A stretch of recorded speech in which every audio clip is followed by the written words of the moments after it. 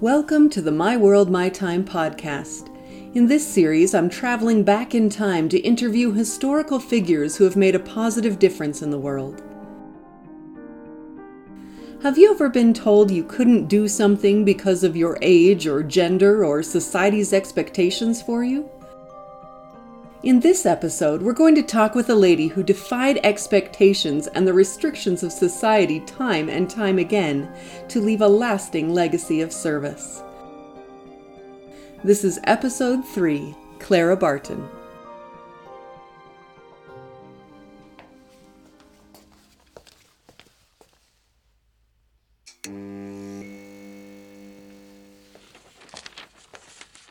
We're on air in 3, 2, 1. Today is May 20th, 1881, and we're in Maryland to interview Clara Barton, nurse, philanthropist, and founder of the American Red Cross. Good morning, Miss Barton, and thank you for taking the time to talk with us today. Of course, but please call me Clara. Okay, Clara then. Can you start off by sharing a little bit about your childhood and what you were like then? For others, I think my defining characteristic as a child was always my incredible shyness. I believe my parents despaired of ever curing me of it. It was the same with me. Really? People always said I was shy, but I never felt shy. Was it like that with you? Oh, yes. I wasn't shy in the sense that I was afraid of talking to people. What I was afraid of was making a mistake, giving the wrong answer and looking foolish. Yes, exactly. Me too. To this day, I would rather stand behind the lines of artillery at Antietam or cross the pontoon bridge under fire at Fredericksburg than to sit in a parlor and make small talk. So you were uncomfortable in social situations, but not at all timid in other ways, is that right? Oh, yes.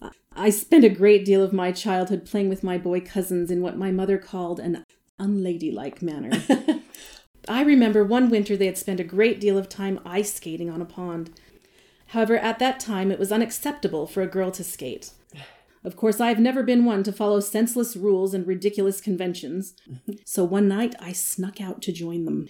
It was a beautiful, clear night, and sliding across the pond at such speeds was exhilarating. However, I fell and cut my knee very badly indeed. I tried to hide it from my parents for a few days, but it became infected, and they eventually found out. They were quite shocked at my tomboyish behavior. I like what you said about ignoring senseless rules. You've become known as quite the social rule breaker, haven't you? I suppose so. It irritates me to be told how things have always been done. Just because something has always been done a certain way does not mean that is the best way to do it. As a matter of fact, about 25 years after that little skating incident, I saw my father out on the same pond, carefully fitting skates to the feet of his granddaughters. You see, there is always room for progress and change. It seems like you've had to fight against precedent in almost everything you've done. I mean, now it's acceptable for women to be nurses, but when you first began nursing during the Civil War, that wasn't the case. So how did you get started? At the beginning of the war, I was living in Washington, D.C. When the first group of wounded soldiers were shipped there, I met them at the train station. They were wounded, hungry, and extremely short on supplies. This opportunity was something I had been waiting for. I was well and strong and young. I thought, if I can't be a soldier myself, then I'll help the soldiers. And eventually your work took you onto the battlefields, is that right? Yes, but it was quite a fight to get there. You see, the War Department did not want me there because I was a woman. It took over a year for me to get permission to work on the front lines. After you began working on the front lines, you said that your post was, quote, on the open field between the bullet and the hospital. That sounds a bit nerve-wracking. Were you afraid at all? Mm-hmm. At times I may be compelled to face danger, but I am never forced to fear it.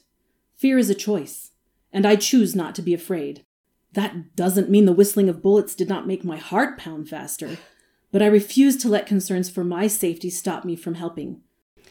If our young soldiers had the courage to stand and fight, then I could have the courage to stand and nurse them. Bullets or no bullets. I heard you had quite a close call one time, though. Can you tell me more about that? Yes. I was on the battlefield seeing to an injured soldier. As I knelt beside him and reached out to support his head, a musket ball passed between my body and my right arm, which supported him, cutting through my sleeve and passing through his chest. There was no more to be done for him, and I left him to his rest. But I never mended that hole in my sleeve. Wow, that's incredible.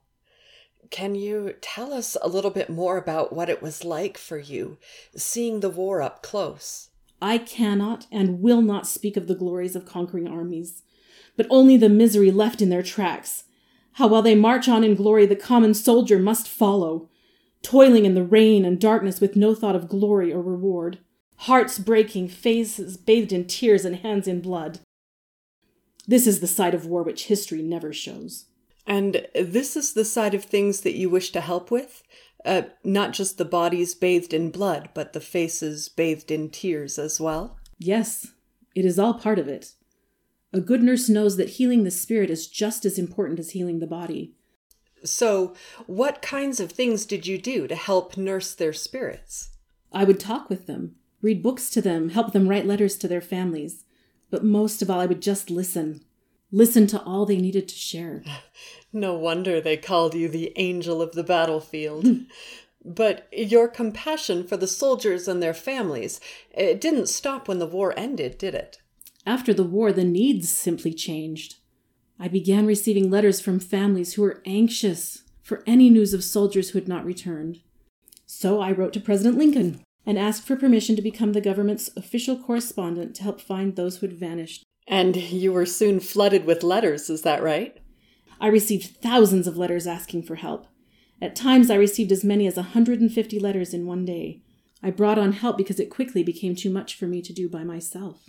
And how did you find the missing men? Mostly I spoke with the returning soldiers, asking them to tell me of comrades that didn't make it. I also visited prisoner of war camps and grave sites. How many men were you able to find? It took about 4 years, but eventually we were able to identify around 22,000 missing soldiers. Wow. It truly was a blessing to be able to lighten, at least a little, the grief of so many suffering people. If I make one heart stronger or one war less bitter, I regard it as a blessing forever. After you closed the missing soldiers' office, you headed to Europe, is that right? Yes. I was supposed to be there for some rest, but I've never been very good at resting. I always feel that I must have some occupation or else I'm simply wasting time. And you didn't waste your time on this trip, did you? Isn't that when you discovered the Red Cross? That is correct. I was in Geneva, Switzerland when I was first introduced to the International Red Cross. Right about that time, the Franco-Prussian War started, and I stayed to help the Red Cross provide aid. I loved the idea of an aid society that would provide help to anyone who needed it. When I returned home, however, President Hayes refused to let me start the Red Cross in America. Really? Why? Because he was certain that America would never see another war where there would be a need for it. How did the Red Cross get started here then? When President Arthur took office, I was able to convince him that the American Red Cross could help in more than just war, that we could help during times of natural disaster, such as earthquakes, fires, or hurricanes. He finally agreed, and we have our inaugural meeting of the American Red Cross tomorrow. You must be so excited. What is your hope or vision for the American Red Cross? I see an organization that will grow until it covers the whole United States. A vast network of volunteers who will stand ready to help those in need, at any moment and in any circumstance. I see the Red Cross becoming an essential part of this nation, and like an oak tree, its spreading branches will shelter all those in need of relief. Clara, you have accomplished so much already, but I'm sure it has been more difficult than many people realize. What has been one of your biggest challenges? I think it would have to be the close-mindedness of people. I can't skate with the boys because I'm a girl. I can't become a nurse because it's too dangerous, and now they tell me I can't run the Red Cross because I'm 60 and they think that is too old. What a ridiculous notion. No one is ever too old to help others. I agree. But what do you do to overcome those negative assumptions? I simply defy such excuses, because that is what they are. Excuses to justify to ourselves why we are not doing what we know we should. We cannot afford the luxury of a closed mind when there are so many who need our help. For those who want to do something more, what is your best advice for how to make the world a better place? We must reach out and help and heal one another. We do not need more vain men to lead us into battles. We need more people, men and women, who are willing to do the harder work of healing. When you see a need, you must not think about whether you like it or not, or whether the sacrifice you must make to help is bearable or not. If you truly want to make a difference, you must never think of anything except the need and how to meet it. You are a great example to me of selfless service and the courage to defy conventions. Thank you for taking the time to talk with us today, Clara. We wish you all the best in your new adventures with the American Red Cross. Thank you. It has been a real pleasure. The next day, May 21st, 1881, the American Red Cross was officially organized with Clara Barton as president. Her vision for the Red Cross was realized, and today it continues to offer relief not only to the United States, but to people around the world. Clara served as president of the American Red Cross for 23 years until she finally retired at the age of 83. Never content to simply watch others sacrifice, Clara Barton devoted her life to healing the broken bodies and broken spirits of all those in need, no matter what rules or conventions she had to defy to do it. Thank you for listening to episode 3 of the My World, My Time podcast. There are more inspiring stories to come. Make sure you don't miss them by subscribing to our podcast today. For more information on My World, My Time and how you can make a difference, go to www.myworldmytime.org. Here you can sign up to receive all our blog posts, updates on my upcoming books, speaking engagements, and more. This is My World, My Time, reminding you to do something big or do something small, but do something to make a difference today.